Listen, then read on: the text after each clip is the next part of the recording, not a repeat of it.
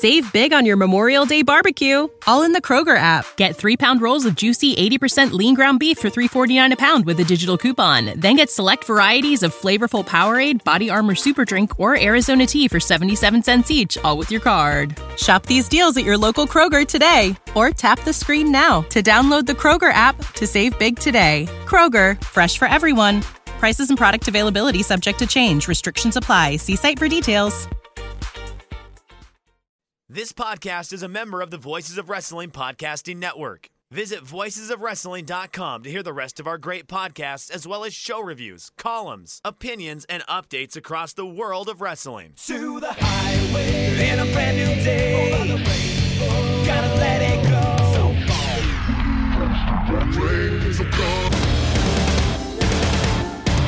Fast to finger down.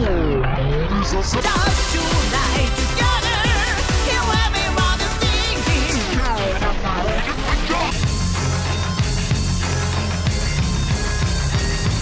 你看到我就怕，头皮发麻，我的手。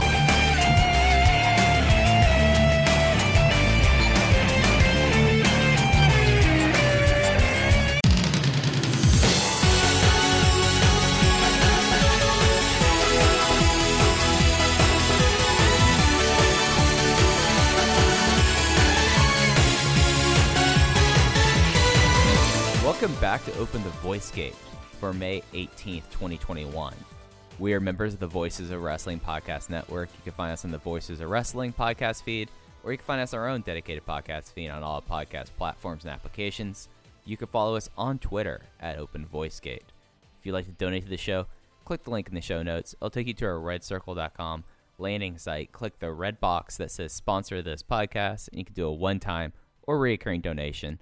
No obligation whatsoever, but we would like to thank all of our previous donors. I'm one of your hosts. It is your old pal, Iron Mike Spears, joined alongside, as always, my friend and co-host, Case Lowe. In case we are 1 week down, we have basically 4 more televised King of Gate shows. And I just kind of want to do a heat check, because this has been a lot of stuff happening and a lot of moving parts, at least this year, to determine Dragon Gate's 2021 number 1 wrestler. Well, the King of Gate tournament, through one weekend, has been really, really good. This is going to be a show full of praise, because there's a lot of things that I not only really liked, but that I found to be really interesting over this past week. The issue is that we were one show deep when shit hit the fan, and immediately the top stories did not become whatever Yamato's doing, whatever Kaito Ishida's doing, whatever Shun Skywalker's doing. It became COVID wreaking havoc on Japan once again, and this time specifically hitting the Dragon Gate roster. And it's a bummer. It's a bummer, obviously, for the health and safety of the performers. It's a bummer for the headlines and the buzz of this tournament.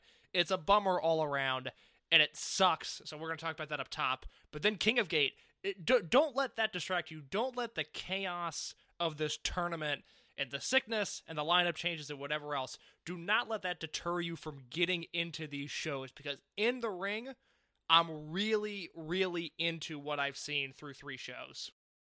Yeah, it's been very interesting seeing them go back to the what now has kind of been the standard format. I don't want to say traditional, because they've changed this format up more times than they needed to, but it's remarkable, like, how they've adapted to going back to Lapis Hall for an opening day. And when we get to opening day itself, I have a lot of thoughts about, like, the idea of how they kind of formatted this. And then going to Fukuoka, I mean, you look at, like, the match work, and I have a notebook match every single show so far. And that was not the case last year. Maybe it is that the crowd, having some crowd helps. Maybe it is that they have now adjusted to be filming in front of Empty Arena now that they also have the Amazon Prime show in Japan that is also filmed there. So they're more used to it at this point, and it definitely came off that way. So up top, you've already mentioned it. Right before King of Gate, we got news that Dragon Dia was testing high for a high temperature. The way that I know this is the case in Dragon Gate, and I think it's the case in most other major promotions in Japan, the way that their processes are, case, because unlike American promotions, they put out what their protocol was, which is very responsible, in my opinion, and something that, you know, the fact that most promotions in America did not do that, I feel like is a real lapse of judgment. But their protocol is basically the temperature checks, and then if you score high on temperature check, you are pulled, and then you go get a COVID test.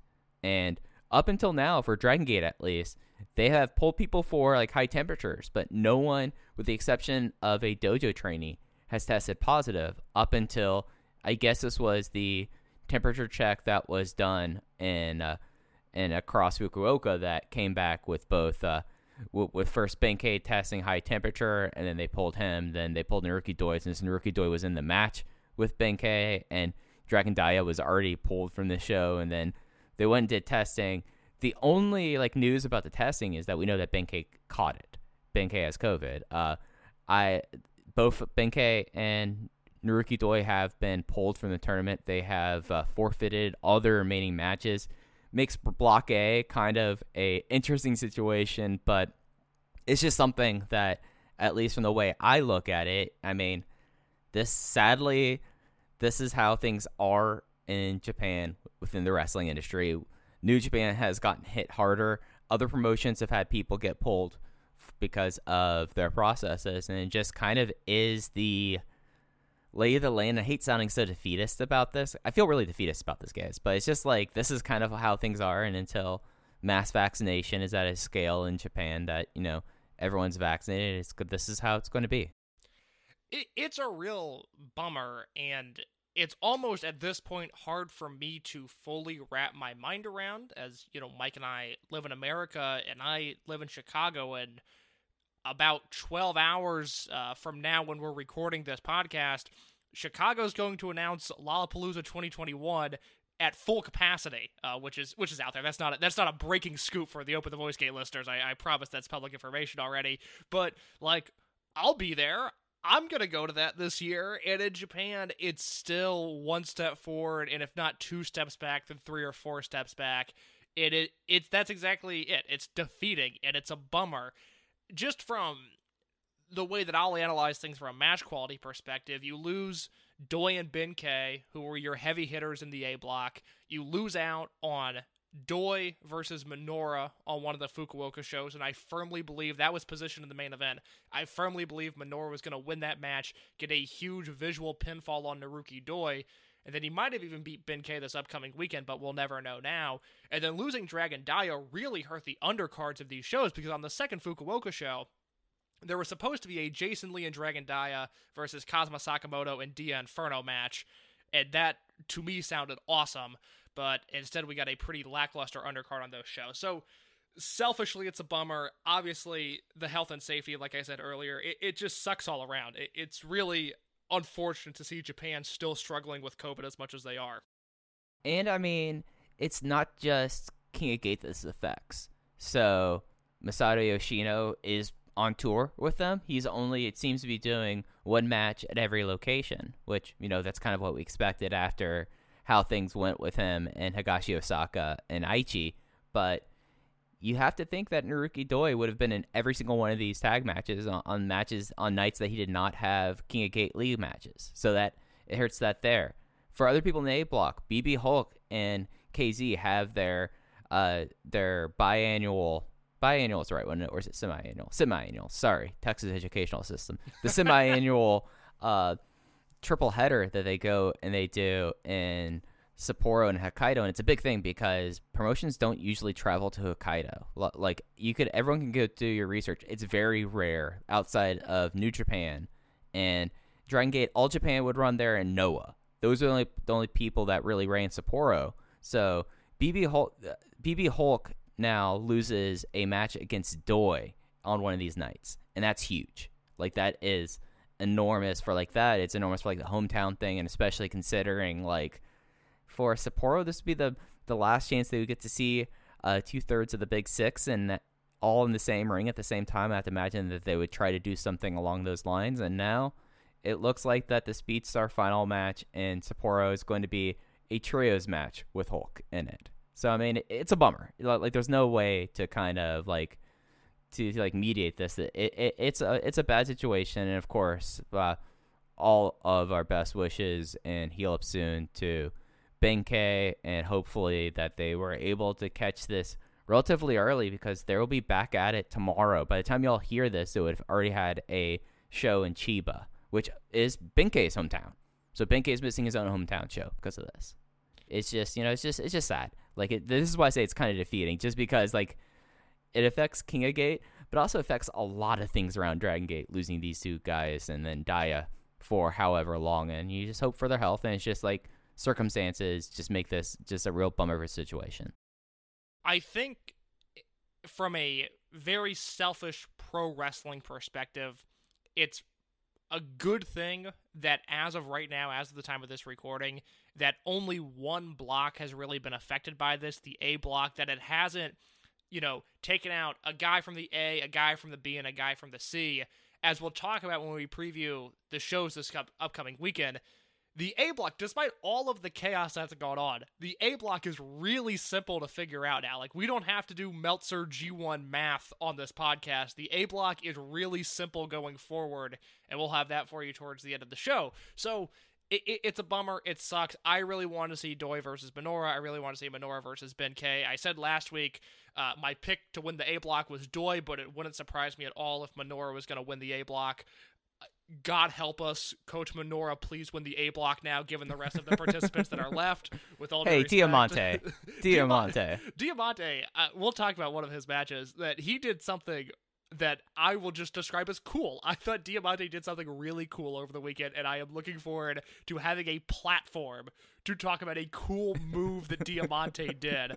But before we get to that, we have to talk about King of Gate opening day, which you have so rightfully dubbed this opening day, May 14th, from an undisclosed location in Kobe? Is that the proper way to say this?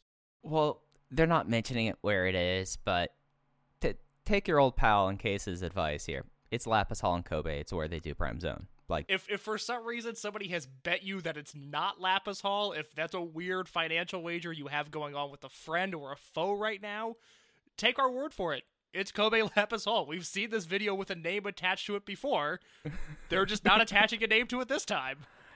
And I think they even say in kanji Lapis Hall somewhere on it. Like, it's not hiding. And if you're taking that bet, since we gave you the advice to do so, you have to send us $1 each. So there we go. Red Circle donations. Link is in the description. That's the first time that you could have said link in bio and I would have just lost it. But you were so close to hitting that case. But yeah, let's get into opening day, as I've called it. And just like off the top, like, just like your thoughts overall. I have two quick ones and I'll get out of your way. I thought that this was really fun. It wasn't as exhausting as King of Gate last year. Like, as I said earlier, it feels like that they've really like adapted to an empty arena context, and it'll never work. But I really wish more tournaments would have an opening day where everyone's in competition. You just have league matches, because it feels a lot like it felt somewhat more prestigious in a way. It felt like a bigger event. The fact that we were, for one, in Dragon Gate getting 9 matches in one show. They were all singles matches, and they were tournament matches. And I thought that really came off really well here. And it was something that it's not going to happen going forward unless there's another pandemic, touch wood. But I thought that it was really cool. Yeah, this show was awesome.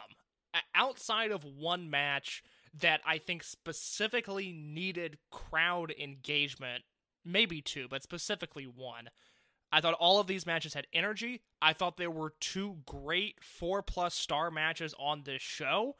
And there was just, this was such a breeze to watch. Again, 9 singles matches on a Dragon Gate show, which sounds like it can be a daunting task, but I sat down and watched this all in one sitting and thoroughly enjoyed it from start to finish. So I would like to see going forward, assuming they do a big kickoff in Korakuen Hall, or at times they've done an Ensemble Hall, the first King of Gate show, I would like to see more of this going forward, because it just had a nice vibe to it. It felt exciting, and out of the 9 matches, I think 8 of them were really fun, and I'll take that on any show.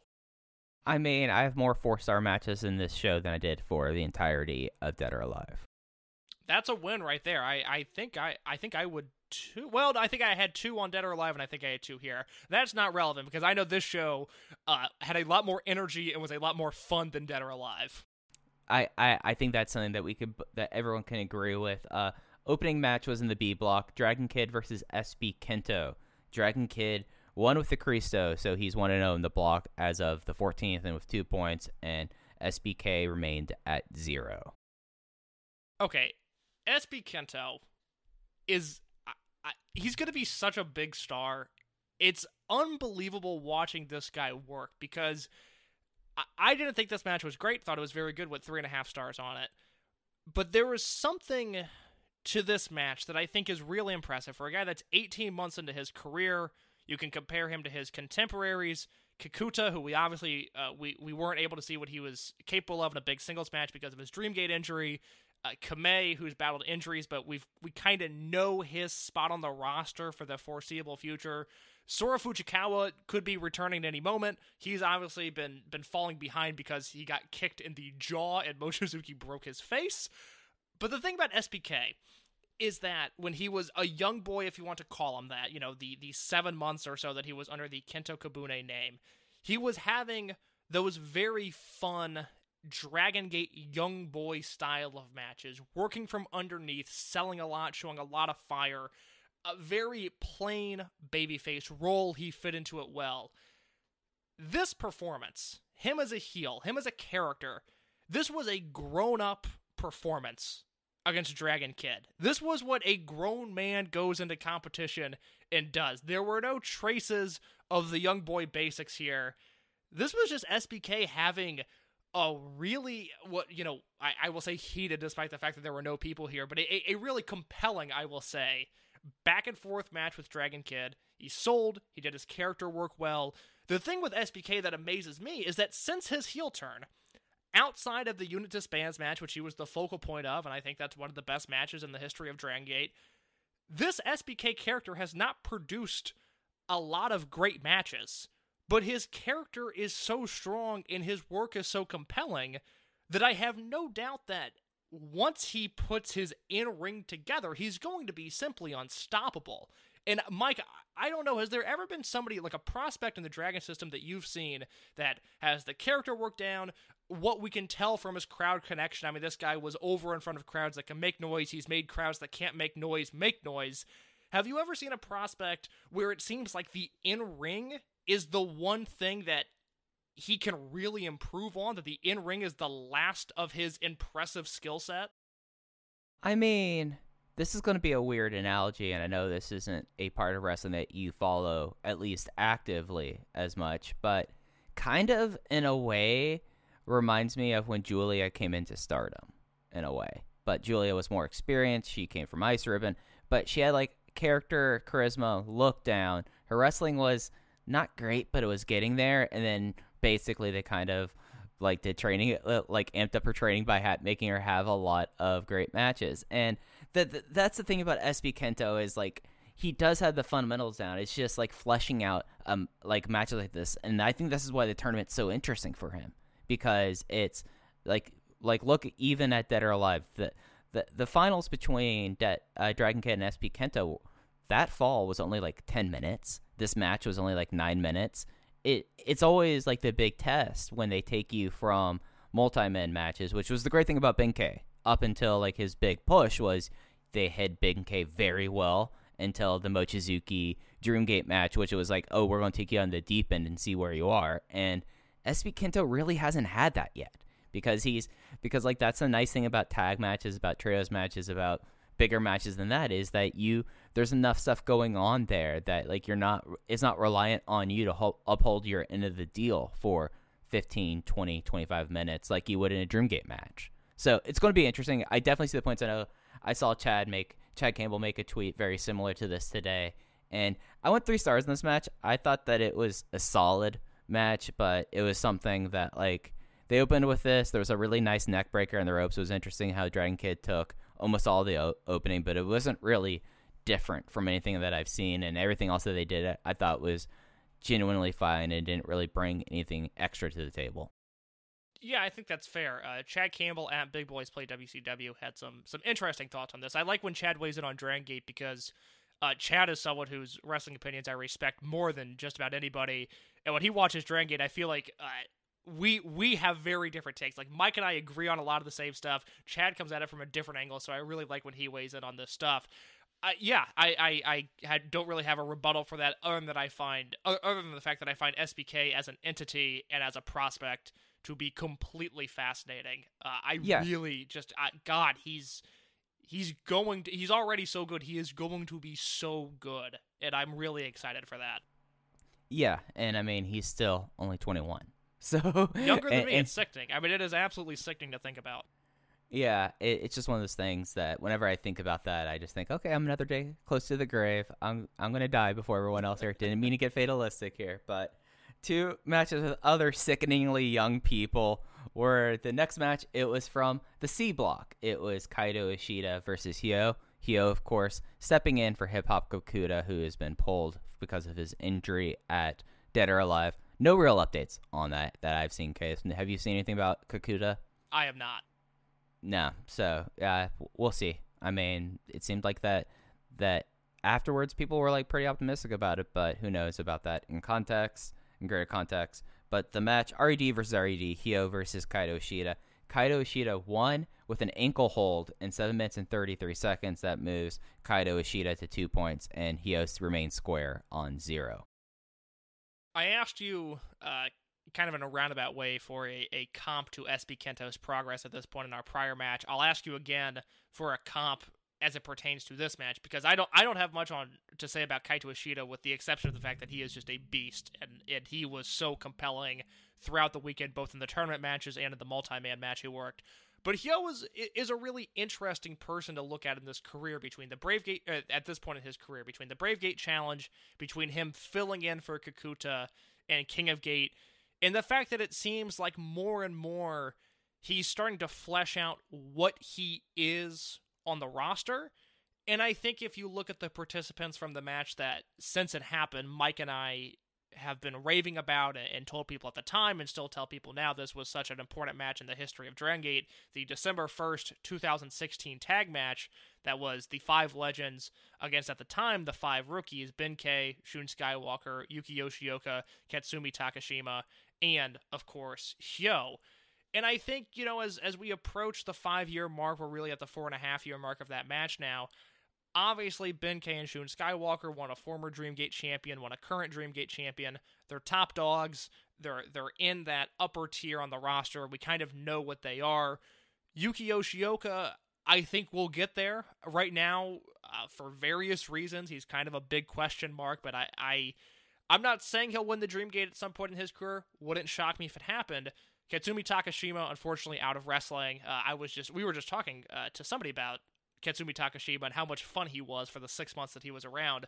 But then you have Hyo, who has carved out a niche on the roster as this maniacal, plucky underdog heel. And those words don't even go together, really, but Hyo has made them work into a character that is his own. Like, he is doing stuff that I don't know if anybody else in wrestling right now is doing stuff the way Hyo is doing it. I thought this was a really good showcase of his skill set, and the closest thing that I could come up to of somebody that Hyo could mirror in his career was somebody like Kanda, who a few times a year is capable of having a great match, is often just going to be an undercard type of guy, but does his thing and he does it well, or at least in the case of Kanda, occasionally does it well. But I am really happy that after years of flailing from not even the undercard, but at times just fighting to get on the show in dark matches, Hyo really seems to have figured it out in this current role. Yeah, like I would put Yasushi Kanda as the floor. I would say, of course, with Kanda, a lot of it is physical limitations. You know what I mean? Even though he came back from that injury, like that was 15 years ago he came back from that injury, like your neck and your back never truly heal up. I mean, look at Yoshino. But high end, I think ceiling, maybe Bravegate run KZ. Okay. I kind of see him very similar to the Real Hazard Deep Drunkers heel run of KZ at this point, where like KZ was the third on that Team Doi Darts team. He would be getting title challenges. He got Bravegate challenges. Like he was a member of it, but like his role basically was like the shortish, like, as you said, plucky heel. And it often had him being a fall post, one of the best fall posts in Dragon System history at that time. But that's kind of where I see him at this point. It was always going to be a struggle with Hyo, especially in comparison to two huge guys like Shun Skywalker and Benkei. And even, like, he's significantly shorter than Yuki Yoshioka as well. So, I mean, like, he has, like, an innate limit that, you know, it takes someone, like, really, like, charismatic and really skillful to break through, like, the, oh, you're going to be slotted at a Bravegate challenger kind of level. Like, there are some innate ceilings in Dragon Gate, and for a lot of people, it is second or third on a champion team. For some, it is being a challenger for the Bravegate, maybe getting, like, a chance short Bravegate run. And then you get the people that you're talking about, like number ones in units, Dreamgate champions, you know, top of the food chain there, and that's never going to be Hyo. But it's going to be interesting for him because I thought that he acquitted himself quite well. There was, like, one, like, big mistake in this match that kind of took it down for me from being like a 3.5 star match to being a 3.25 star match. I thought that this was pretty solid work in a rare heel versus heel match that doesn't turn out to, like, be outright shenanigans. Yeah, that's a very good point here. The heel versus heel dynamic worked because I think they both approach their characters from such different ways. So at this point, you know, I was very much on board with this show. Yeah, no, like, at this point, I was like, all right. There was one match that I already knew I was not going to be into when the match happened, but like, this was the match they could have gone either way, and the fact they got 3.25, this is a good 3.25. You know, I mean, given Hyo, I mean, this is a step forward for him, and as you said, like, he's figured it out in a lot of ways. Absolutely. And then from there, what is next? I don't have the lineup in front of me. Was that Jason Lee versus Eita next? Yep. Also in the B block, Jason Lee versus Eita. Eita won with the Imperial Uno in 10 minutes 25 seconds. So that puts Eita at 2 points, and Lee remained at 0. Look, I really like this. I know I've seen some tweets that people weren't as high on this than I was, but when I picture Eita versus Jason Lee in my head, this is kind of what I was hoping for. Thought it was a very crisp, compact style of match. I thought Eita busted out some offense in this match that I don't know if I've ever seen from him before. He kind of did like a backdrop into a go to sleep almost is the way I would describe it. I don't know what that was, but I really liked it. His Imperial Uno looked great at the very end. There was the knock that I guess you can put on this match is at no point did I believe that Jason Lee was going to score an upset win. And for a 10-minute one-sided affair, I can see how that would be a knock. I don't necessarily have a rebuttal to that, but this is another match that I still really liked.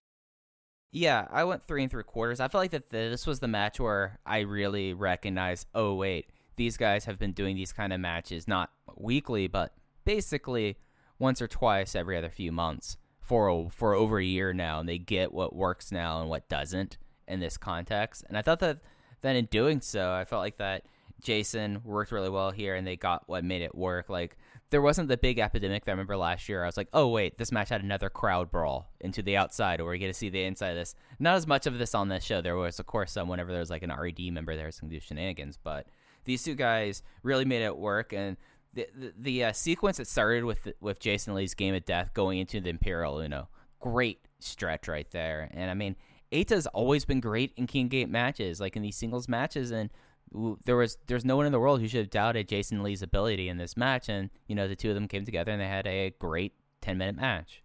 Did you say you went 3.75 on this? Yes. Higher than me. I was at 3.5, but that's exactly it. I mean, Eita always comes alive in May and June. I don't even know if this is a knock on him. I just find him working this style of match, and I don't even know how you would define this compared to the Dreamgate style, that main event scene. But I just think Eita is so much more compelling when he's doing something like this, and we saw that a few years ago when he had the match with Tozawa and the match with Susumu in King of Gate. That was 5 years ago already, Jesus Christ. But yeah, Eita typically does very well in King of Gate, and I like this match quite a bit. Another match, and sadly this will be both of these guys' sole match in King of Gate that really worked really well, was Benkei versus Naruki Doi. Naruki Doi won with a schoolboy in 14 minutes and 39 seconds. So he will finish the tournament at 2 points, and Benkei will be getting the wooden spoon for the A block with 0 points here. I went 4 flat on this. I thought this was great. Oh, wow. Okay, so we differ here. First of all, I am just now realizing that Benkei has to be the only person, by the time the world explodes, which could be relatively soon if you read some climate change studies, Ben K is going to be the only person in King of Gate history that will have gone undefeated and also gone winless. And I really love that statistical proposition for him. So if there's a positive of Ben K testing positive for COVID, is that this man has become a statistical anomaly. As for the match, I agree with you. I think everybody was much more well-adjusted to working in front of no fans, and we didn't see the excessive throw the guy to the floor, brawl around the ring post, and then go back in the ring like we did last year.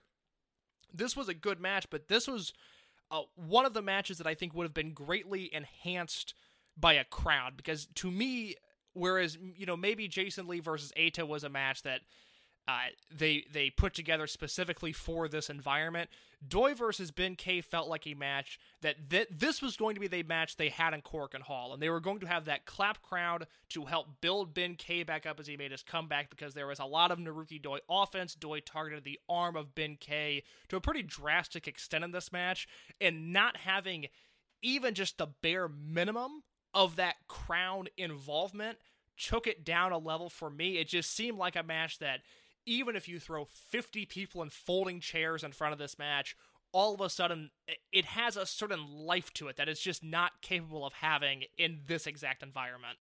I think that's entirely fair. I do feel like that they worked the count-out tease, so they, as Kay said, Naruki Doi completely just tried to destroy Ben K's arm, and there was a big armbar that happened after a count-out tease that I thought like it translated really well. Like, I was able to appreciate this. I totally get like the wanting to have like the acoustic difference of at least like clapping being involved there. Like, I totally understand that, but I thought this all really worked. I think these two guys have always had great chemistry, like that Final Gate match in 2020 or 2019. Yeah, 2019. Very end of 2019. What a time that was. Feels like it was much longer ago than it was.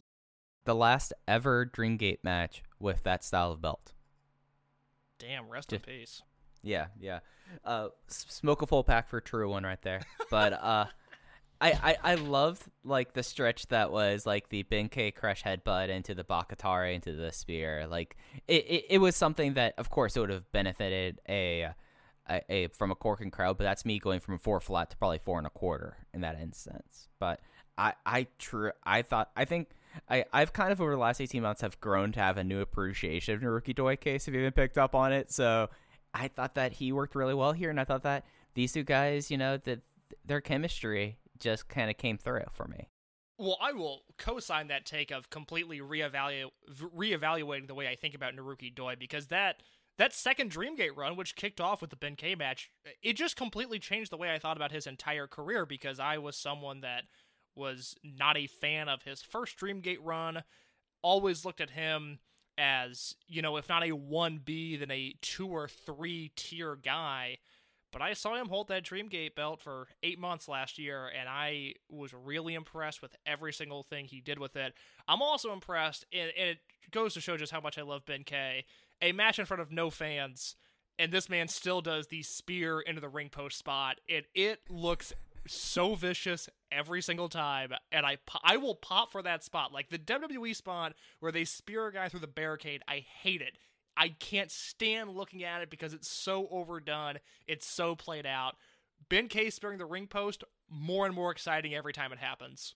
Oh, absolutely. And Ben K, just like we talked earlier about like Ben K, like missing this with COVID. Like it's one of those things that over like the past 24 months, like of course Ben K went and gained and lost 40 pounds. Of course Ben K comes back from concussion looking really different. Of course Ben K is the first person on the roster to test positive.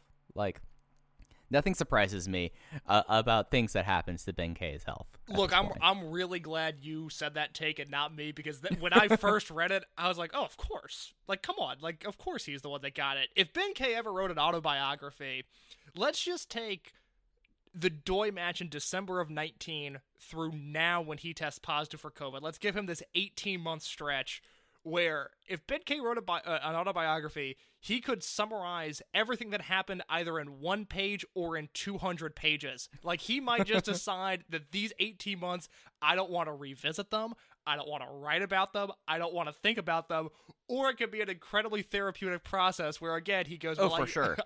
I gained 40 pounds, I lost 40 pounds, I changed my hair literally every single week, I got COVID, I recovered from it, hopefully, God willing. Like, oh my God. It's exhausting following Ben K right now because every single day this dude is doing something. And that was not meant to be like a dig or a slam at Ben K. I find him fascinating. He's a really interesting guy. Yeah. I mean that's what it is. It's all of interest there. But after that, we had the rematch from Dead or Alive. It was in the C block. Keisuke Okuda versus UT. UT won with the Passion Flash Pin. Or Passion Flash Pin in 1:58.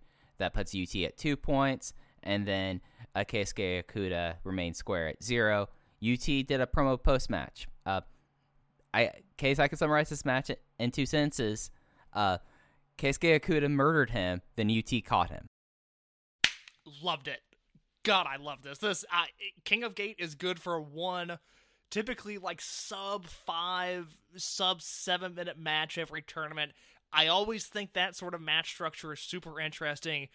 In wrestling as a whole, not exclusive to Dragon Gate, not exclusive to tournament wrestling, just in general, I wish we had more matches like this. I think they're super interesting, and I thought these two went out there and killed it for 2 minutes. This was the proper follow-up to the Dead or Alive match, because now it feels like we have to get a rubber match at some point. Like, I don't know when they would do it. No one has come along yet in the Bravegate scene since Okuda's won the belt where I feel like they're on the same level as Okuda. And maybe UT is that guy. Like, I just feel like we need a third match between these two now. I feel like their chemistry has warranted it. So I just had a blast watching this. I really liked everything about this. Yeah, it was a dream, to be quite honest. And yeah, well, I think there you go. There you have a future. Put that at Kobe World. No, that's what I was just about to say. Was that feels like it would be befitting of a Kobe World match, and I think that would be a really interesting thing because UT is the only guy that I feel like has really stepped up to Okuda because it can't be Ishida. One, he's got the Twin Gate belt. Two, he can't go down like this.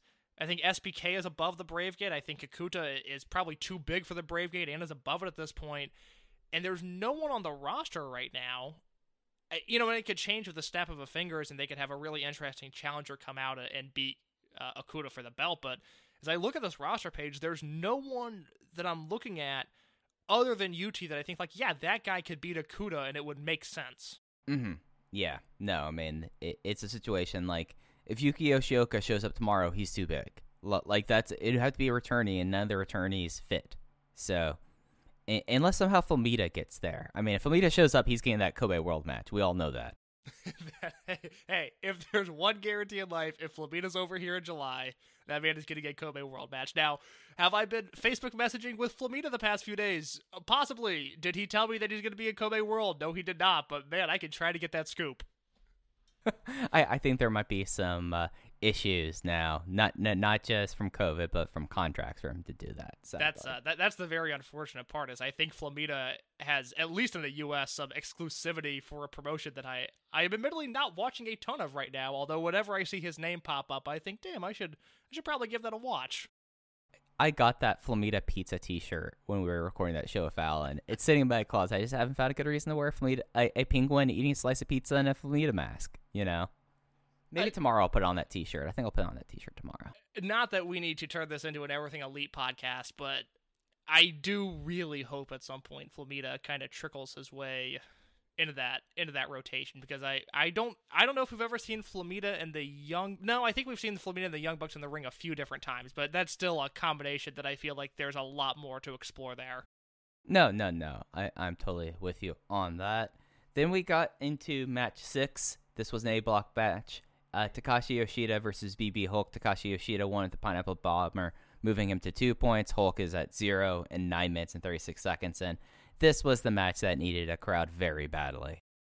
Yeah, because the work wasn't anything special, but I don't think the work was actively bad. But As I talked about during the Dead or Alive review, every Takashi Yoshida match with Mochizuki, I have been suckered into it. Once Yoshida makes that hot tag and the crowd claps along, I am into it to a degree that I'm almost embarrassed by, but I've really enjoyed this run of his career.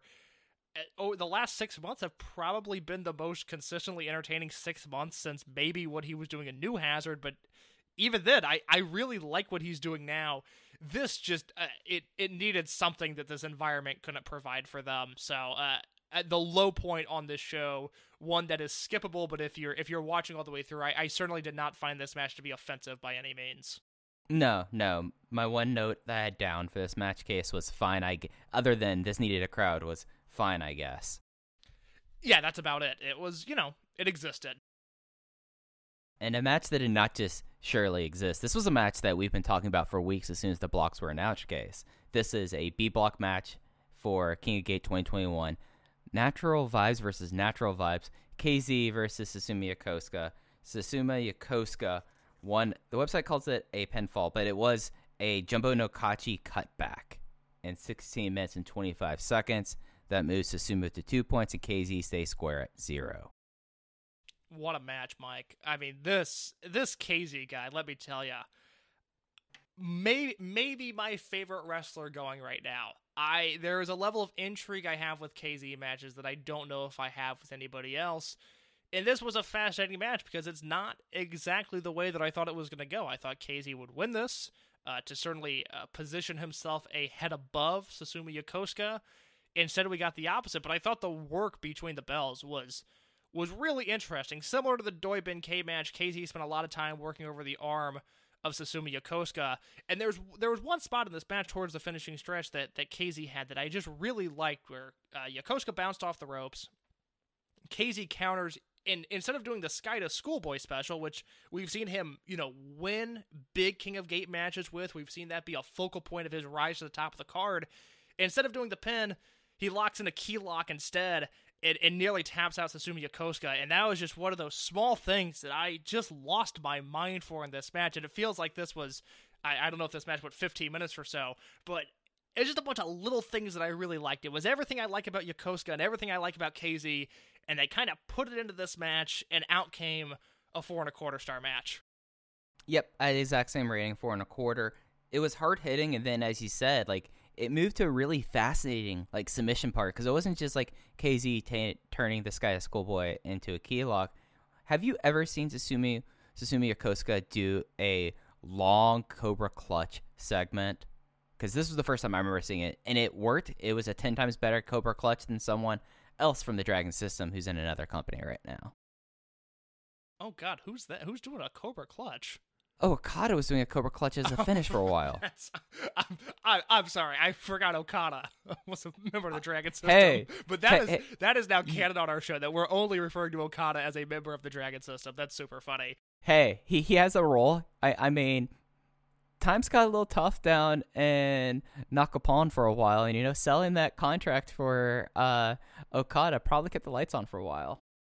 I have been thinking about doing an article on the history of the Young Dragons Cup because I think it's a super interesting tournament to look at, but every time I go to sit down to write it, I'm like, I could just DM like this. Even for voice, Rich has let me post whatever I want on Voices of Wrestling for 6 years now. I just don't know if I can make him proofread an article about the history of the Young Dragons Cup. That's just something we'll text about at some point instead. I mean, luminaries such as Kota Ibushi, Rocky Romero, Angelico, Trauma 2, Taiji Ishimori, the aforementioned Kazuchika Okada, the most recent winner, at least I could find, Magnus. Not the Magnus that everyone's thinking of. This is a Magnus who is related to Karistako. It's a fascinating tournament. I love post-Dragon Gate split Toriyama Mexico, reading through those results. I find every card to be absolutely fascinating, much like this match, which was just so good. KZ gets the win. He goes to 4-1-1 all-time with KZ in their singles matches, the one KZ win coming on a non-televised show in 2015, the draw from their King of Gate match in 2017. So let's position it this way. We both predicted KZ to win this tournament last week. I am of the belief that if KZ wins the tournament, he's going on to headline Kobe World, because I don't see where they can fit in a Dreamgate match in between the finals of King of Gate and Kobe World with the way the schedule is. Hypothetically, if it's KZ versus Skywalker at World and KZ wins, certainly a Dangerous Gate has all the makings of a KZ versus Susumu main event. Would that be a fair prediction to make? Yeah, no, I mean, it'll either be Susumu or Naruki Doi for Dangerous Gate, you know? You could never count out Mr. Oda Ward City. That is a very good point. But yeah, no, I think that, like, at least, like, through this first show and how the first week played out, made sense. KZ takes the early loss, and he's going to win out his block, I think. So I think that's a very safe prediction. Winning blocks is something that Kota Minoura is going to get very used to, and we had Kota Minoura versus Diamante in the semi-main event of this show. Yeah, this was semi-main event. In the A block, we talked a little bit about the A blocks earlier. Kota Minoura won with a new finisher. It is called the Engranaje, which is Spanish for gear, which makes sense because Kota Minoura, for people who don't know, was originally originally in trade school to become a mechanic before he decided to become a professional wrestler. That's why he had all the gears on his site. That's why one of his flash pins called Gear, and he has another one called Gang, which is German for gear as well. The Engranaje is a air raid crash, like arm breaker, like the focus is on the arm going into a crossfade. Looks really sick. That was 10 minutes on the dot, which, you know, I don't know how they pull off that, but, you know, I thought this was a really fun match. I went 3.5 on it. I'm at 3 1/4. Another one of those really fun matches. I think something like this becomes much more palatable on a show like this when you have, for me, the greatness of KZ versus Susumu. You had already hit that point earlier in the show with Doi versus Benkei, and then again with the Natural Vibes match. So you were kind of on board. So had the Natural Vibes match not delivered to that degree, I would have been going like, this is all fun, but I need that great match. We got that great match, so this was gravy for me. Absolutely. And then we got to the main event. This had to be the main event. It is in the C block. It is Yamato versus the Open the Dream Gate champion Shun Skywalker. Yamato delivers the first defeat to Shun Skywalker, first direct fall he has taken since returning from Mexico in November. He broke out the Ragnarok case. I think this is third time he's hit the Ragnarok, I want to say. But he broke out the super finishing mover version of the Galleria in 16 minutes and 12 seconds. I loved this match. To this point, my match of the tournament, and Yamato is starting to hit a very, very interesting point in his career. There's a number of things that I want to talk about when it comes to Yamato in this match. I'll save most of it for after we talk about the Okuda match, because I kind of think they go hand in hand. The one thing that I'll make note of here, and it's something that I especially noticed in this match, it's something that I thought was apparent, oddly, in the Dragon Kid versus KZ match too, when it's something that I think lingered around all of these tournament matches, but those two in particular, was the physicality was off the charts. I don't know if I would necessarily credit this to what I've claimed to be a shifting in house styles for the past 2 years now, since January of 2019, where we've really seen a new style become the prevalent focus of Dragon Gate. I don't even necessarily know if it's that. I just think guys were laying into each other on these shows. In Yamato and Shun in particular, quite frankly, pardon my French, good sir, but they beat the shit out of each other. Yeah, Yamato used Shun's body as a jungle gym just to find ways to torture him. The one thing I'll say, and I think this is something that really we can get into, I'll say my bigger point for the Okuda match. I love what we're seeing out of Yamato right now. I am buzzing with excitement after the Garukin mask match, which right? I think we talked about that 2 weeks ago. If you've enjoyed what Yamato's done in this tournament, and you did not watch the Garukin mask match from his home promotion, go back 2 weeks ago. There's a link in the description of that episode that I uploaded that match to YouTube, Yamato versus Garukin mask, and it is weirdly becoming like a prevalent match because we kind of saw Yamato work a style that we noted on that episode. Man, we haven't seen him work like this in a while, and he has brought that style to King of Gate, and I am pumped about it. Yeah. I mean, this was just like and built up a storyline that I think we're going to see throughout the tournament, which kind of plays off something that happened in the Champion Gate lead up, that Yamato led off the tournament by really messing up Shun Skywalker's knee. Like, he was going for the knee and the ankle. He did like a really gross version of the go to hospital kick into it, and we'll talk about it in Fukuoka double shot, how kind of really built upon that, and I think that's gonna be a major storyline for Shun. But like, these guys, like, we had an SSW kick out, we had a Galleria kick out. It just was really just powerful stuff. There was an ugly avalanche backdrop out of the Dojima sleeper that happened. God, that was brutal. Yeah, it just was like a level of brutality that, you know, we've been talking about, like the Brave Gate matches. The Brave Gate matches aren't like this. Like, this is MMA Yamato, the battleship coming back for one more go, and I'm here for it. 4.5 stars from me. Yep, 4.5 stars. Save big on your Memorial Day barbecue, all in the Kroger app. Get 3-pound rolls of juicy 80% lean ground beef for $3.49 a pound with a digital coupon. Then get select varieties of flavorful Powerade, Body Armor Super Drink, or Arizona tea for 77 cents each, all with your card. Shop these deals at your local Kroger today, or tap the screen now to download the Kroger app to save big today. Kroger, fresh for everyone. Prices and product availability subject to change. Restrictions apply. See site for details. And we're going to kind of run through the Fukuoka shows. We'll talk a little bit about the non-tournament matches when appropriate. But they were back in Fukuoka across Fukuoka and Hakata on the 15th and the 16th. They, of course, adjusted the cards. So there was one tournament match that was forfeited on the second night. That was the match that Case talked about earlier. Naruki Doi lost via forfeit to Kota Minoura. Night one, was there any big non-tournament stuff you want to hit on before we start talking about King of Gate?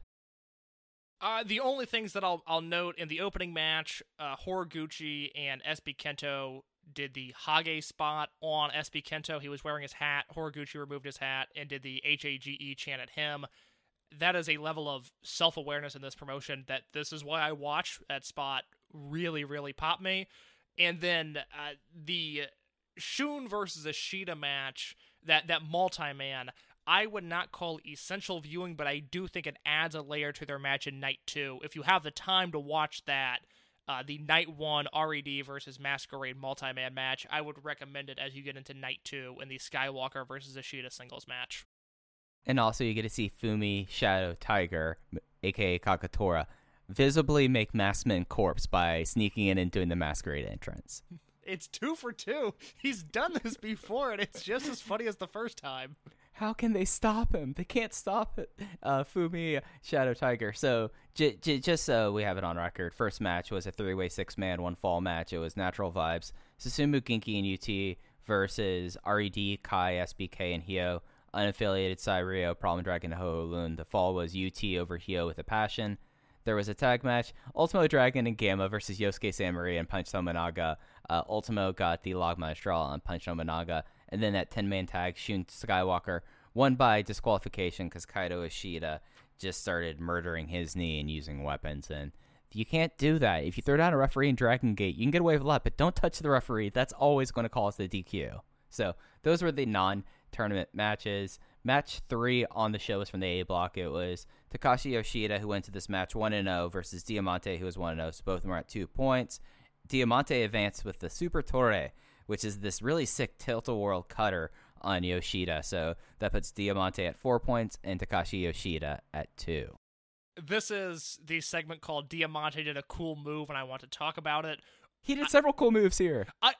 So I almost tweeted this, and then I got super insecure that this move, he's either never done it before, and I noticed it here, and it excited me, or he does this in every match, and I've just never noticed it before, and I don't know which one it is, but he did what I will describe as the Phoenix in this match, where he had Diamante, or he had Yoshida up, like grabbing him by the hand, and then bounced off the top rope, bounced off the middle rope, and then bounced off the top rope into this crazy twisting arm drag.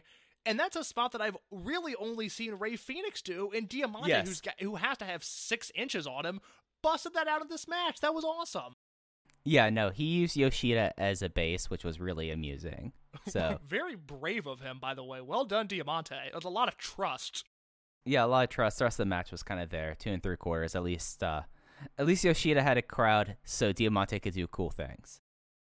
I really wish we would have gotten a stronger Diamante performance. I don't think it's anything he's done specifically. No. I just think it was the luck of the blocks that he was in. He didn't necessarily have a chance to showcase how much he's improved, because I think if you're someone that is popping in for these King of Gate shows, just as you would have done last year or the year before, and you see Diamante, you would go, who cares? Not really my favorite. But he has improved to such a tremendous degree, but he did not get a chance to showcase that in this tournament. Yeah, and with the people left over and the matches that will be televised, that's it for Diamante. Like, nothing else he's doing is making tapes. That's it for the A block. We'll talk about that in a little bit.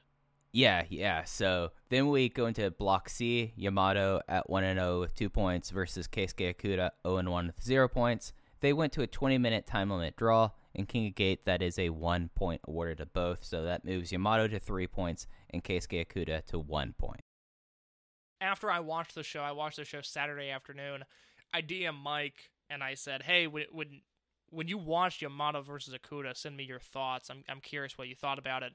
And then Mike didn't watch the show until a few days later, and in the time between, I suddenly became much more confident in my opinion of this match, because I was kind of on the fence about how I felt about it, and I sent Mike a DM yesterday. I was like, no, don't tell me what you thought. Save it for the air. So before I share my thoughts, I'd like to know what you thought about this match.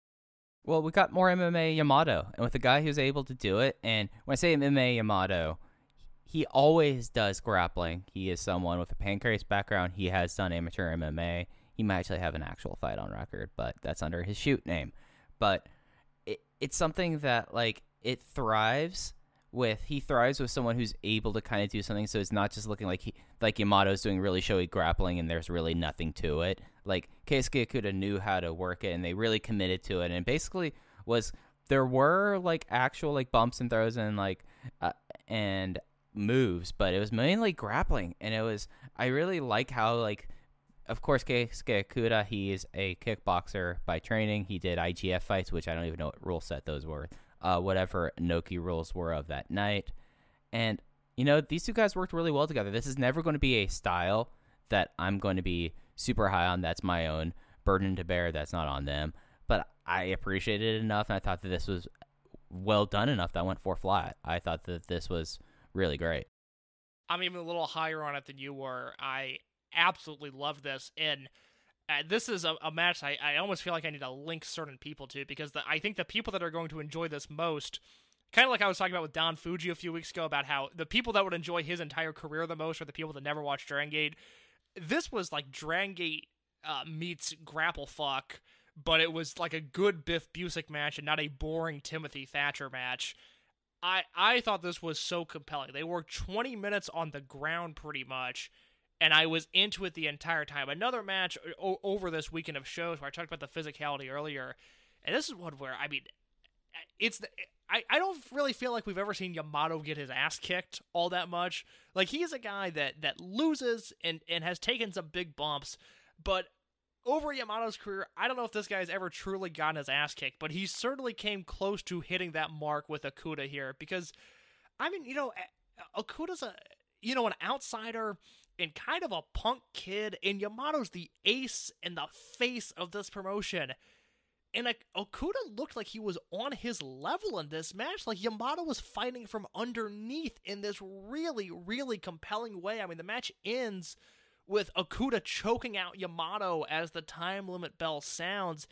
And that is really saying something, because I feel like most Brave Gate champions, although Dragon Gate wants to protect that title, like, Yamato would just beat them at some point within the 20 minutes, but they go to a draw here, and Okuda looked really, really impressive. I think this was just a huge win for both guys. I really, really liked what they brought to the table here. 4 1/4 for me.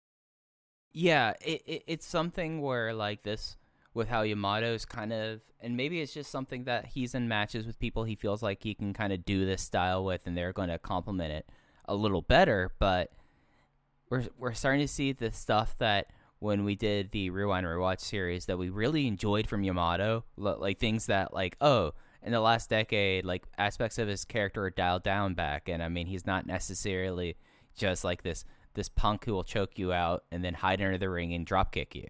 It just is nice to see him kind of go back to that a little bit and maybe bring that more towards his style, especially if he's someone that, I mean, I'm still of the mind that, yes, KZ, it's him or KZ winning King of Gate here, but I'm still of the mind that Yamato's about to turn 40. If we're going to get a big run, like one last true run out of him, it's coming soon, and it's almost like he's adapting himself for that run in some way, and that might just be me reading my own thoughts into it, though. I was going to mention his age because Yamato's at a very interesting point in his career. He's going to turn 40 in September.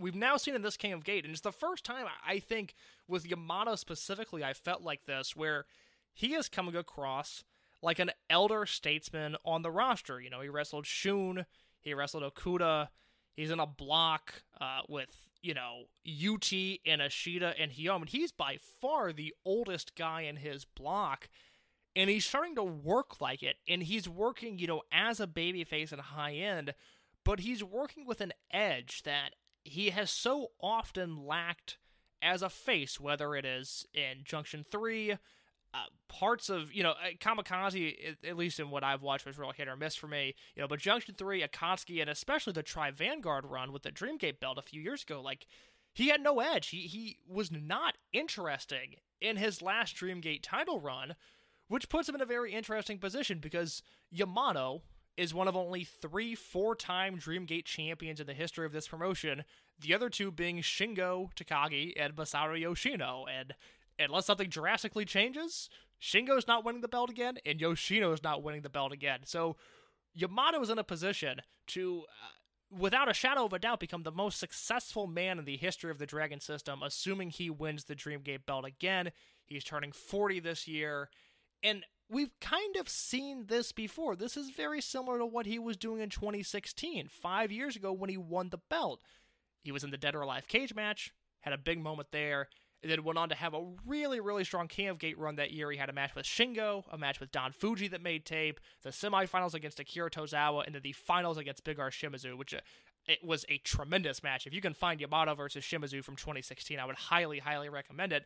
And then he goes on to headline Kobe World. He beat Shingo in a match that I nearly went 5 stars on. And then the wheels fell off.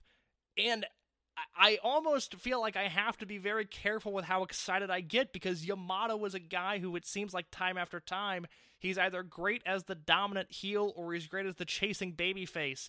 He is not someone that works well as the undisputed #1 babyface, but he's also never worked this style in that position before, and that's what I find so intriguing about this Shun match and so intriguing about this Okuda match. Yamato's a guy who's been a pretty steady hitter throughout his entire career. We kind of know what Yamato can do, and we know what he can't do. But this is a new wrinkle on him, and through 2 matches in this tournament, and I think he's capable, he's wrestling Hyo this weekend on tape, I think he's really capable of having a really interesting match with Hyo. And if that delivers, and it's worked in any sort of similar style to either the Skywalker match or the Okuda match, I'm going to lose it. I won't be able to contain that excitement for Yamato anymore because I think we are now entering a really interesting point in his career, stylistically, legacy-wise. I was out on Yamato for so many years, and I'm starting to be back in, baby. An interesting thing is, you've talked about the young people he faced in this block. We didn't really talk about this last week, but the C block, like let's say, well, Hyo's not much older, so it's not really much to change, but in that block, you basically have the entirety of the rookie ranking tournament with the exception of Yuki Yoshioka and Benkei. Yeah. That's who he's facing off against. I mean, it goes to show that rookie ranking tournament was 2 years ago, and you're now, putting these guys in a King of Gate block, which I think that by itself is an accomplishment, but, Shun and Ishida are heavy hitters in this block. I don't think Ishida's going to win his block. I just think it's too stacked. But if Ishida was in the B block or the A block, I would certainly think he at least has a shot. Like we've said earlier, Hyo's carved out his niche. UT has been a tremendous addition to this tournament. I hope he's back in it next year, assuming he's healthy. It goes to show just the young talent cultivation over the last 3 or 4 years has been second to none. Absolutely. And that leaves us with the main event of May 15th show in Across Fukuoka. It is in the B block. It is KZ, who is 0-1 with no points, versus Dragon Kid, who is 1-0 with 2 points. KZ won with the impact in 15 minutes and 6 seconds, moving him to 2, and Dragon Kid also remains at 2 points. Like I said earlier, a match that I thought was shockingly stiff and aggressive at times. I thought these two really laid into each other. I think that's something that KZ is doing a lot now. Something I really enjoy. A match that I thought was consistently very good. Never really great, never really bad. Just kind of had that steady through line throughout the match where I was moderately enjoying myself the entire time. I ended up going 3.5 stars on this. Yeah, this was like one match where I felt like the crowd was a little bit dead, and I feel like that was a little bit of a detractment here. I thought that they were great. I went 3.75 star on it. That I wish the crowd was a little bit more up. And did you notice that KZ's somersault senton that he does, slingshot senton, over the top rope onto the victim? Did you notice that Dragon Kid was rolling onto his side when that hit, and that looked like that sucked? I did not notice that, but that sounds incredibly painful from the way you describe it. It was like straight down on the elbow. I was like, fuck, that looks like that hurts.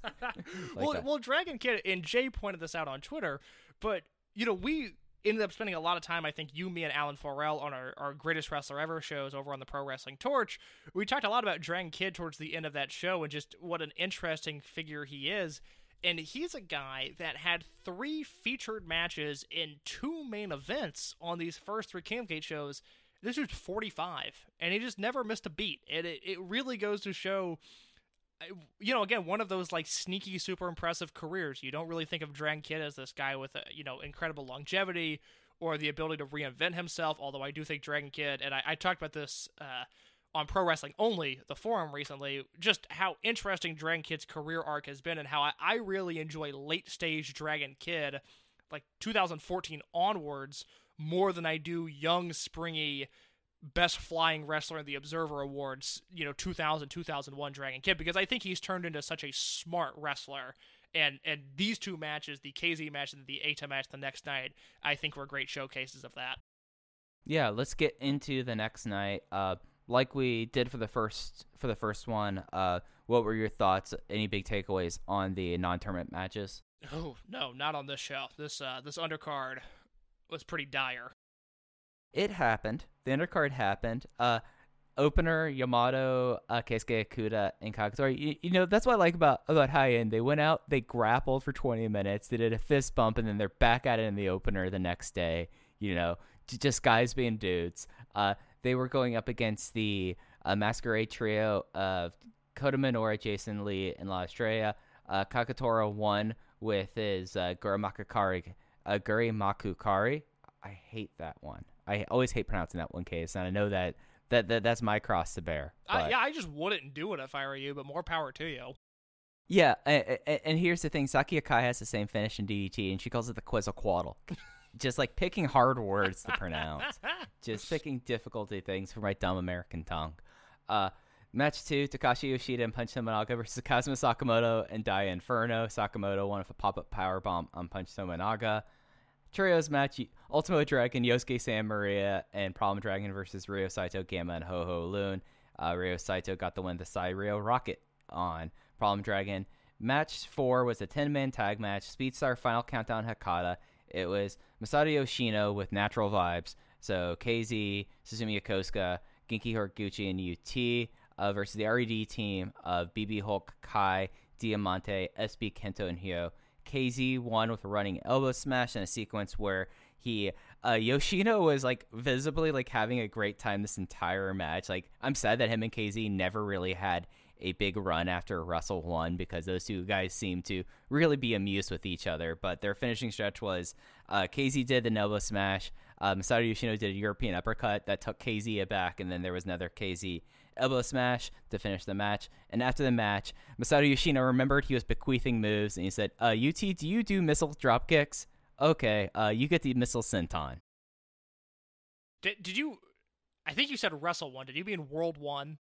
Yeah, I wrote down W-1 in my notebook. That's not a call out. I was trying to remember if I missed something or not. That was not like this idiot forgot about Wrestle 1. Or World 1. See, I'm doing it now. I was just clarifying for myself. Which I would agree with. Yoshino and KZ, it seems like a real casualty of Yoshino's retirement at this stage in his career and how it aligns with KZ's career, both as a team and as opponents. It just seems like we should have been able to have something more there, but the stars did not align. I will say I thought Yoshino moved around better in this match than he did in the Dead or Alive match, which is nice to see, because the Dead or Alive match, quite honestly, really bummed me out. I just did not... It bummed me out. It left a pretty bad taste in my mouth, not because of anything Yoshino did himself, but just because of the state he was in. But this was, certainly not great by any means, but this was much more enjoyable. Yeah, Masato Yoshino got to get into some reindeer games with the Natural Vibes team, which is nice to see. Yeah, I mean, like that's what you want from his farewell, not him trying to do stuff that visibly hurts him. Like this was. Sorry to cut you off here, but you think Yoshino has ever indulged in the good stuff? Do I think? Well, he doesn't smoke cigarettes. That's right.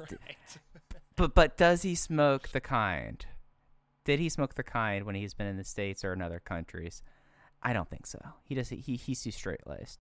Yeah, I don't see that happening. I will say, if I was ever in a situation where Masato Yoshino offered me weed, I do think I would say yes. I don't think, like, even straight edge case, I'd be like, well, it's like Yoshino. Like, of course I'm gonna. It's like Yoshino and Snoop Dogg are the two that I can't turn down.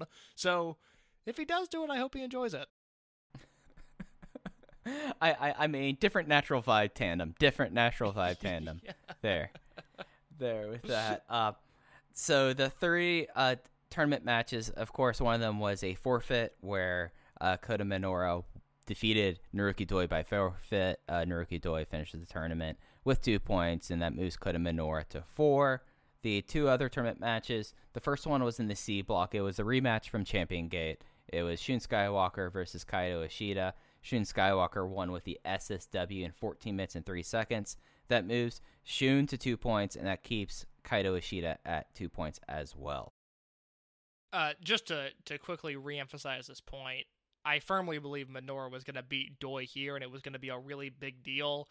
So it sucks for a number of reasons, but it really sucks for Minoura because I think they were going to position him to have a really big tournament. As for Ishida versus Skywalker, I've seen some people, I think mainly the Voices of Wrestling flagship account, have called this their match of the tournament so far. I would not go that far, but this was an undeniably great match. I think it's a match that I almost feel like I would passionately defend this match like I would have done in 2015 or so on the internet if somebody didn't like this match, because I could see a gripe there with Shun Skywalker selling.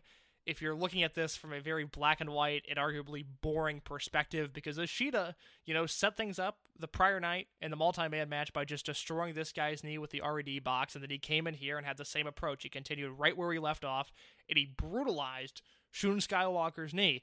And there's a lot of moments down the stretch in this match where Skywalker's running the ropes, he's throwing big kicks, he's doing moonsaults, and I think every single time he threw one of those big moves, he would eventually sell the impact and the long-term devastation that Ishida had done to this knee. I thought this was a super, super smart, super intriguing performance by Skywalker, whereas I think their Champion Gate match was quite honestly more of a Kaito Ishida match. I thought he was the one that I was really intrigued by. I thought he kind of stole the show there. This was, to me, a very complete Shun Skywalker performance, and I'm kind of curious to see if you feel the same way, but Shun left a very good impression on me in this match. Yeah, I mean, this was a match where everything was based off of Shun and his selling, and it was really well done, and it was, the selling was so good that most of my first notes were about, Ishida has his number early, Ishida's really coming into his own, but that's reliant on your opponent being able to uphold their end of their deal, and Shun just had a superlative effort there, but they had a really solid way of continually going back to the ankle lock, and then Shun had a great babyface fire going into his comeback to the finish that I kind of, it was like, oh, here's the blaster, that's it, that's over, we're going to see him get murdered now, and lo and behold, Shun Skywalker murdered that man in the ring with the SSW, so it was a success across all boards. It was an exceptional match. It's probably my number 2 match in the tournament at this point, behind the Yamato Shun match so far, but it's right up there. I went 4 1/4 on it. I thought this was exceptional. Yeah, I'm at 4 1/4 as well. It is my number 2 match of the tournament behind Yamato versus Shun. I liked it a little bit more than Yamato versus Okuda, and a little bit more than KZ versus Susumu. Great, finishing stretches in the final moves of the match. Skywalker goes for the SSW, and Ishida countered it into a schoolboy, which I don't think I've ever seen anybody do that counter, and if they have, they certainly haven't done it as smoothly as Ishida did. Skywalker kicked out, and then he immediately went back to the same spot, hit the SSW for the win. Just a really emphatic way of winning this match, a great way to cap things off. Like I said, I'm at 4.25 on this one. Yeah, this was just truly exceptional stuff. Main event was a rematch from Final Gate 2018 case. This was the in the B block, Dragon Kid versus Eita. Dragon Kid went to this match 1-1 with 2 points. Eita was 1-0 with 2 points. Dragon Kid won with the Ultra Hurricane Rana, putting him at 4, and Eita remains at 2 points. It was a 17-minute and 44-second finish.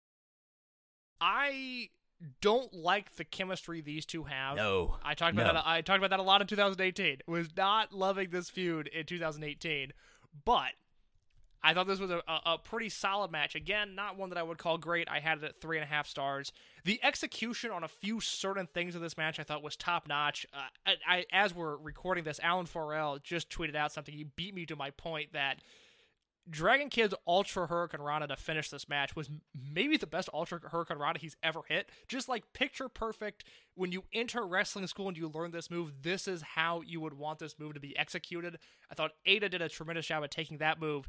And then early on in the match, this almost goes back to like my Diamante did a cool move segment. I feel like I have to point out that Eita did a baseball slide dropkick that it looked like a shoot, quite honestly. It looked like he just like blew up Dragon Kid with this running dropkick to the outside. It looked tremendous. I would love to know, especially from fans that are based in Japan, if they love this rivalry and if they think of this as like an all-timer and they love the matches they have together, because I've never looked at it that way. I feel like I'm always underwhelmed anytime these two get in the ring. I just want this to be more than it is, but for me, it's a 3.5 star match. Yeah, that was my rating exactly. Their chemistry just doesn't work. They had a fine first 5 minutes, and then it just kind of was reminded why I was not a fan of this in 2018. Some will like this a lot more than me, but it felt lifeless. But it was well done. That's the thing. Somebody could go 4.5 on this, and it wouldn't shock me at all. But I've never been into these two guys as partners or as opponents. Absolutely. So that is where the tournament is at of time of recording. I'm going to read over the block standings before we look ahead to the shows for the rest of the week. In the A block, Naruki Doi will finish at 2 points. Ben-K will finish at 0 points. Kota Minoura is at 6 with 2 matches remaining. Takashi Yoshida is also at 6, but with 1 match remaining and a loss to Diamante. And then BB Hulk is at 4 with 2 matches remaining and a loss to Takashi Yoshida. And Diamante has 1 match remaining with a loss to Kota Minoura on the first night. And then the victory against Yoshida, his only match remaining is tomorrow in Chiba. So real quick, the A block, and I want to emphasize this point because I'm afraid that people are going to get this wrong, and they're going to talk about how confusing it is now that Doi and Ben-K are out of the tournament. It's not confusing. Here's what's going to happen. Tomorrow, May 19th in Chiba, this show will be done by the time you hear this. Diamante versus Hulk. Diamante is going to win that match. Okay, he's going to have 8 points. The 25th in, I forget where it's from. Where's that 25th? Sendai. Thank you very much. Sendai. It's Minoura versus Hulk. Hulk's going to win that match. Okay, and then the 26th in Nagata, Minoura versus Yoshida. Minoura's going to win that match, and Minoura's going to have the tiebreaker over Diamante, and he's going to win the block. It's real simple going forward. Don't let anybody tell you that because Doi and Ben pulled out that it's super confusing. It's not. Ben-K was not going to win this tournament. I knew that from the jump. He wasn't in my predictions last week. I thought Doi had a shot, and if it wasn't going to be Doi, it was going to be Minoura. It's going to be Minoura. The A block is super simple going forward, and we won't see any of these matches. The A block is done, no longer televised. Yep, we won't see anyone until we see who wins the Battle Royal and who wins the block at the June Corkin. So, B block, that's a lot more wide open. People with 0 points so far, SB Kento and Jason Lee. People at 2 points, KZ, Susumu, and Eita. Dragon Kid is leading the block with 4 points, but he's already had 1 more match than nearly everyone else in the block. He only has 2 more matches left to wrestle. Matches at play. Why did I struggle saying that case. I have no idea. Mike, I'm not going to judge you for it. It's okay. You're in a very safe space on the Open the Voice Gate podcast. Dragon Kid's ahead right now. I don't anticipate him to stay there for much longer. Do we think Jason Lee gets a win? Do we think he picks up a point in this tournament? I think he could. I don't think it's going to happen televised because he has a match against KZ and Sapporo. That's not going to happen. KZ's not going to lose in his hometown when he's already lost a match in this tournament. So I think you're looking at Nagata probably against Susumu. Yeah, I think that's about where I'm at. It's going to be an untelevised win. I think he'll get one, but I could not tell you which exact show that is going to be on, but I think he'll get one. I think there's a guy in the C block that we could talk about maybe not getting any points, which would be very okay. But the B block is super entertaining. KZ could come out of there, Yokosuka could come out of there, Dragon Kid could come out of there, and A-Tech could come out of there.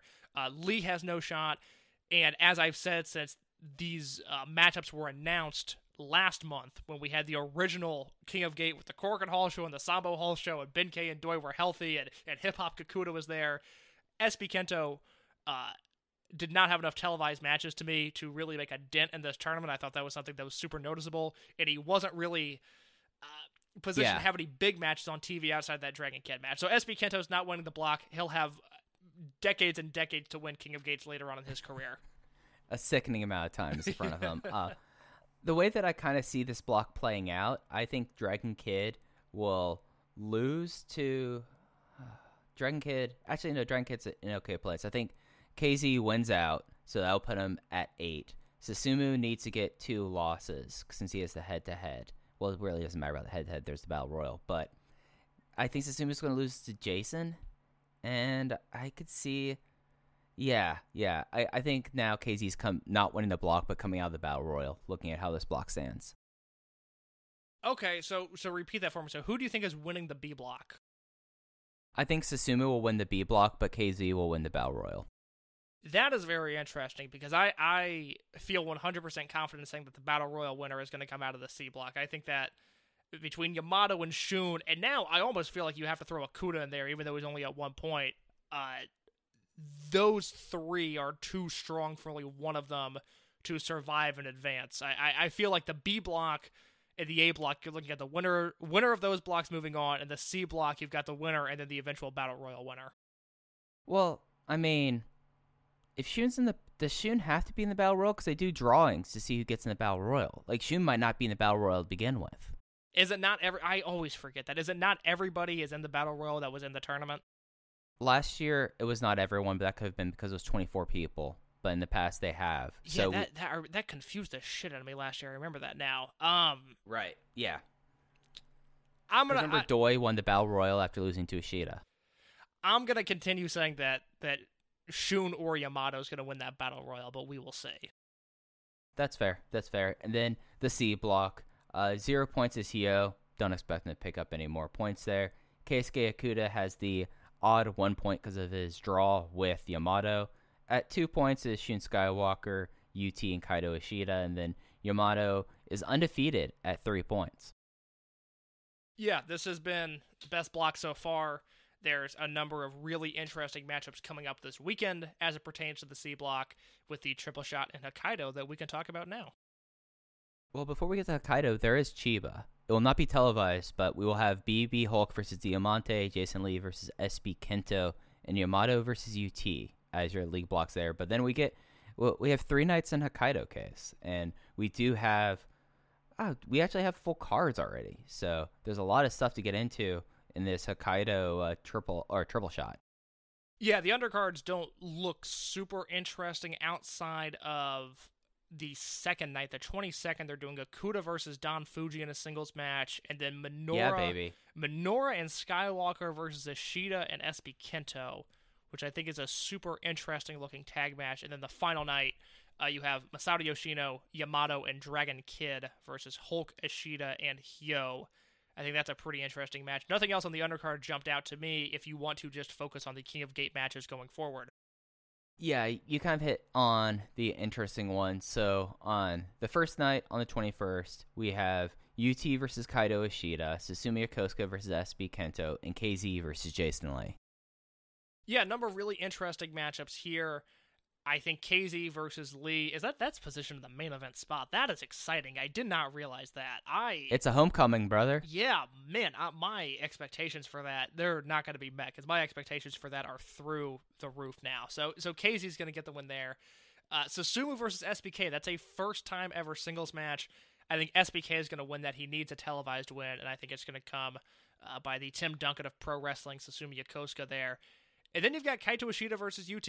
Super, super interesting match. The last time they wrestled on TV was their excellent rookie rankings tournament match. That was really the match where I know I talked to you at the time. I talked to Alan Forel at the time, going like, oh man, this Kaito Ishida guy, like, he's kind of figuring something out here. And then they wrestled again last year in Okinawa. That was not televised, but Ishida won their last two matches. They sit at 2-2-4 all time, with all of the draws coming in dark matches, and then UT's 2 wins, a win on a next show in 2016 and a non-televised show in 2018. I think UT's going to pull ahead in their all-time series. I am going to give this to UT. Yeah, I kind of feel like that's going to happen as well. I don't disagree with any of your thoughts there. And when we get into night 2 and night 3 of Sapporo, this is where losing Benkei and Doi hurt, because those were supposed to be BB Hulk matches in his hometown. Like, that's what I was saying. Like, KZ got the main event for one night, but I was willing to bet that probably BB Hulk versus Doi was going to get one of the other main events. So, you know, yeah, like I said when those lineups were announced, that's a match they haven't done since 2014. Since Dangerous Gate 2014. So that would have headlined one of those shows, I would have to believe. Yeah. Then for night 2, we have 2 King Gate matches. It is Yamato and Hyo from the C block, and then Dragon Kid and Susumu Yokosuka. Yamato versus Hyo will be interesting. I mean, the stopwatch will be started here. I mean, I don't think we'll get a Bobby Hill special unless they want to shake things up in that block and give Hyo points that neither of us are expecting. But Dragon Kid versus Susumu, that is a storied match. Well, now that you say that, you know, Yamato is going to have the Hyo match and the Kaito Ishida match that's not televised left. I think Hyo's winning this match. Put it on record. I think Hyo's rolling up Yamato, and I think that's how that match is going to go. I'm super intrigued by this match, like I said earlier. I think Yamato versus Hyo is a fascinating matchup. They've wrestled twice before on the October 21st, 2018 Kobe Sambo Hall show, which was a 2018 Kobe Sambo Hall show, so I do not remember that, and I know Mike doesn't either, nor would Mike like to remember that. And then a Prime Zone show, Prime Zone 71. Yamato is 2-0 against Hyo all time. But Yamato needs a loss, and I don't know if this will make sense, but in my mind, the Ishida win would mean too much to not put it on TV, whereas the Hyo win, it's just Hyo. It's he's going to kick him in the nuts, he's going to roll him up, it's going to be awesome. So I think Yamato needs a loss, and I think he's taking it here. No, it's something that I managed to talk myself into for the Bobby Hill special as soon as I started saying that. But it's also something where I can see, like, go to Hospital Galleria or just, like, go behind Dojima Sleeper. This isn't worth my time. Like, this is a very fascinating match because you could just make just as much of an argument that Hyo wins by bullshit as you can for Yamato just flash beating him immediately. Yeah, very much so. And then, like you said, Dragon Kid versus Susumu, a legendary matchup in the Dragon system. All time, Dragon Kid is 10-7-1. Against Yokosuka, he's 2-1 in El Numero Uno play and 2-2 in King of Gate play. So it's a rubber match for their King of Gate matchups. The last matchup between these two, Memorial Gate 2019, where Susumu Yokosuka won that encounter. I don't have a feel one way or the other, but Dragon Kid is at 4 points, Susumu's at 2. I'm going to go with Susumu Yokosuka getting the win here. Right, yeah, I think Susumu's going to get the win here just to even out the blocks and to make things a little bit more competitive. So DK isn't just like a straight out runaway, but also DK doesn't have very many matches in hand left. Like, he has a lot of matches in hand, but he doesn't have a whole lot of runway left. So it's something where, like, they always have someone in this tournament who, like, finishes his block super early, and it's like, oh yeah, they're done. And it seems like that's Dragon Kid this year. Yeah, very much so. And look, one hell of a run. I like the fact that we're going to get we ended up getting, 4 televised Dragon Kid matches from this tournament? And you know, the first 3 have been super entertaining, and against one of his best opponents ever in Susumu, I would expect that to deliver as well. And Dragon Kid always gets so many televised stuff. This is why whenever, like, Dragon Kid's in a state that his mask's on the line, I'm like, oh, he's not losing because he's the company guy.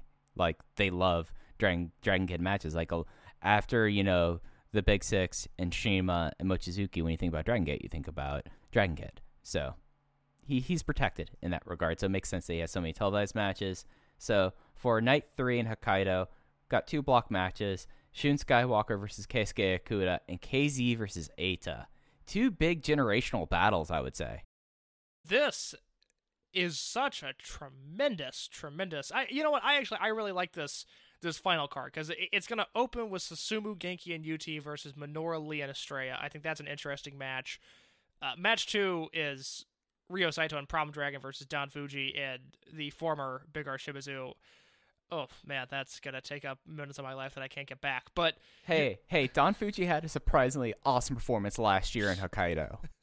That's true. And I was thinking about that earlier today where the Hokkaido triple shot in December of last year, which we saw Masquerade Team before they were branded as Masquerade, those 3 shows were so much fun, and there were numerous notebook matches between us on those shows, but it happened at the end of the year, and there was, you know, that was December where you had the 2 Korakuen shows, you had Final Gate, which obviously got a lot of buzz, and then Lost in the Shuffle were those Hokkaido shows, and I don't know how many people really paid attention to those, at least in terms of the people that listen to this podcast, but the Hokkaido shows in December were a ton of fun. They had good energy. I expect them to be the same here.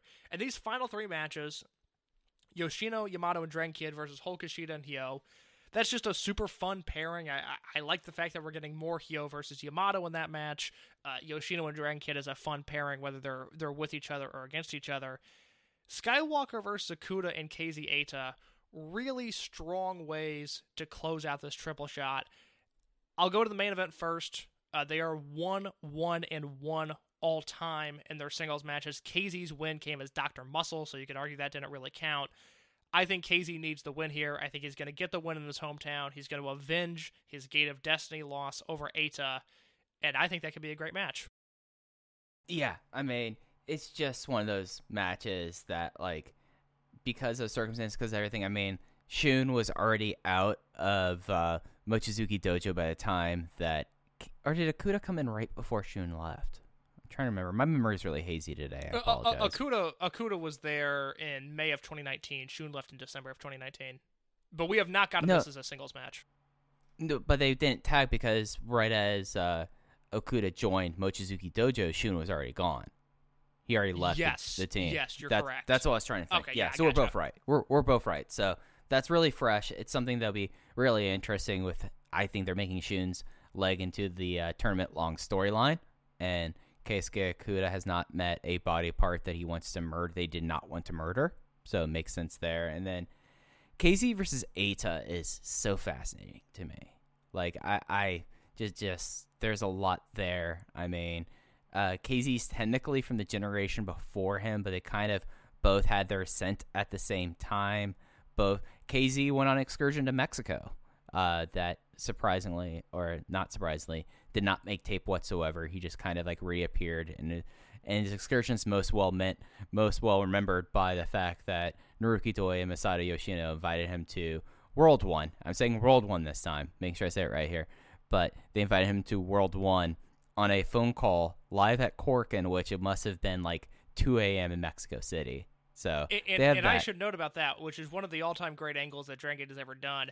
That is on the same Korakuen Hall as the Shingo and Cyber Kong turn on BB Hulk, the new Hazard into Real Hazard turn. That is all the same show, because I was just recently watching the Hulk Kong and Shingo angle, just because it's one of the best things I've ever seen. And that's all the same Korakuen Hall show, which is insane to think about. Oh, it's all insane, especially the fact that you can see Shingo and BB Hulk's old entrance gear. That cracked me up immensely. But yeah, do you have a feel on what they're going to do for Skywalker versus Okuda in terms of a finish? Are they going to go to a draw here? Is the Brave Gate champion going to beat the Dream Gate champion? The other way around? I don't know. I think Okuda's already had a draw, and they don't very rarely do they have multiple time limit draws in this tournament. So I think that's unlikely. Just looking at everything, it just matters. You're of the belief that the C block has the Battle Royal winner coming out of it, but whoever wins the block, this is a really important match because Okuda loses and he's done. There's no way that he will be able to. He could finish with 5, but then Skywalker would already be at 4, and he would still have matches against UT and Hyo, which he should win. So essentially, he will be done if he loses this match. But at the same time, that's 2 losses for the Dreamgate champion, who's only suffered his first loss in Dragon Gate this week since returning. So I think, sadly, Okuda's going to be done.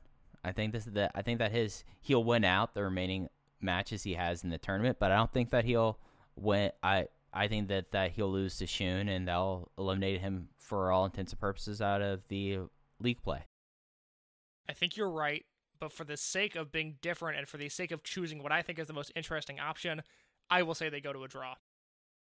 Oh, I mean, that'd be fascinating. I want to see what 20 minutes between these two guys are. Just out of sheer interest, that's the result I would like to see. So yeah, that to me is the most interesting result, but I think Shun beating him is the more likely result. No, I'm totally with you on that. And before we go, just so that we have this down here and people know this, there are other shows that will be happening before y'all hear the next episode. They have a full tour basically up until Wednesday that they have. They have one more date in Hokkaido on the 24th. They'll have league matches.